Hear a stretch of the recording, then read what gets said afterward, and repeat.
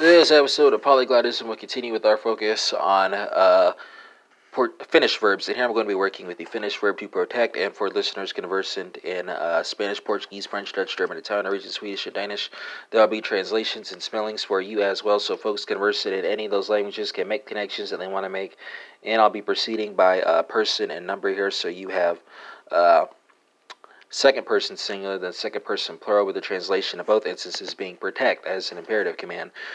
So Finnish folks should take us away here, and that's going to be suoiella and suoielka. Singular spelling is S-U-O-I-E-L-E. Plural spelling is S-U-O-I-E-L-K-A-A. Portuguese folks, is going from Finnish to Portuguese, is going to be proteja and protejai. Stem here is P-R-O-T-E-G, endings are A and then E-I.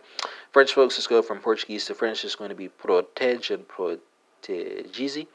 Stem here is P-R-O-T-E-G, endings are E and then E-Z. Double check me on the plural, because sometimes I'll drop like an N or a Z or something.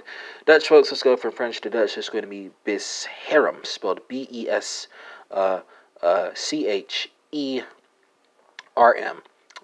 German folks, let's go from Dutch to German, it's going to be beschatzer, and then beschatzert. So stem here is B-E-S-C-H-U, two dots on that U, T-Z, and then endings are E and then T. Italian folks, let's go from German to Italian, that's going to be protegi and protegete. So stem here is P-R-O-T-E-G-G, endings are I and then E-T-E.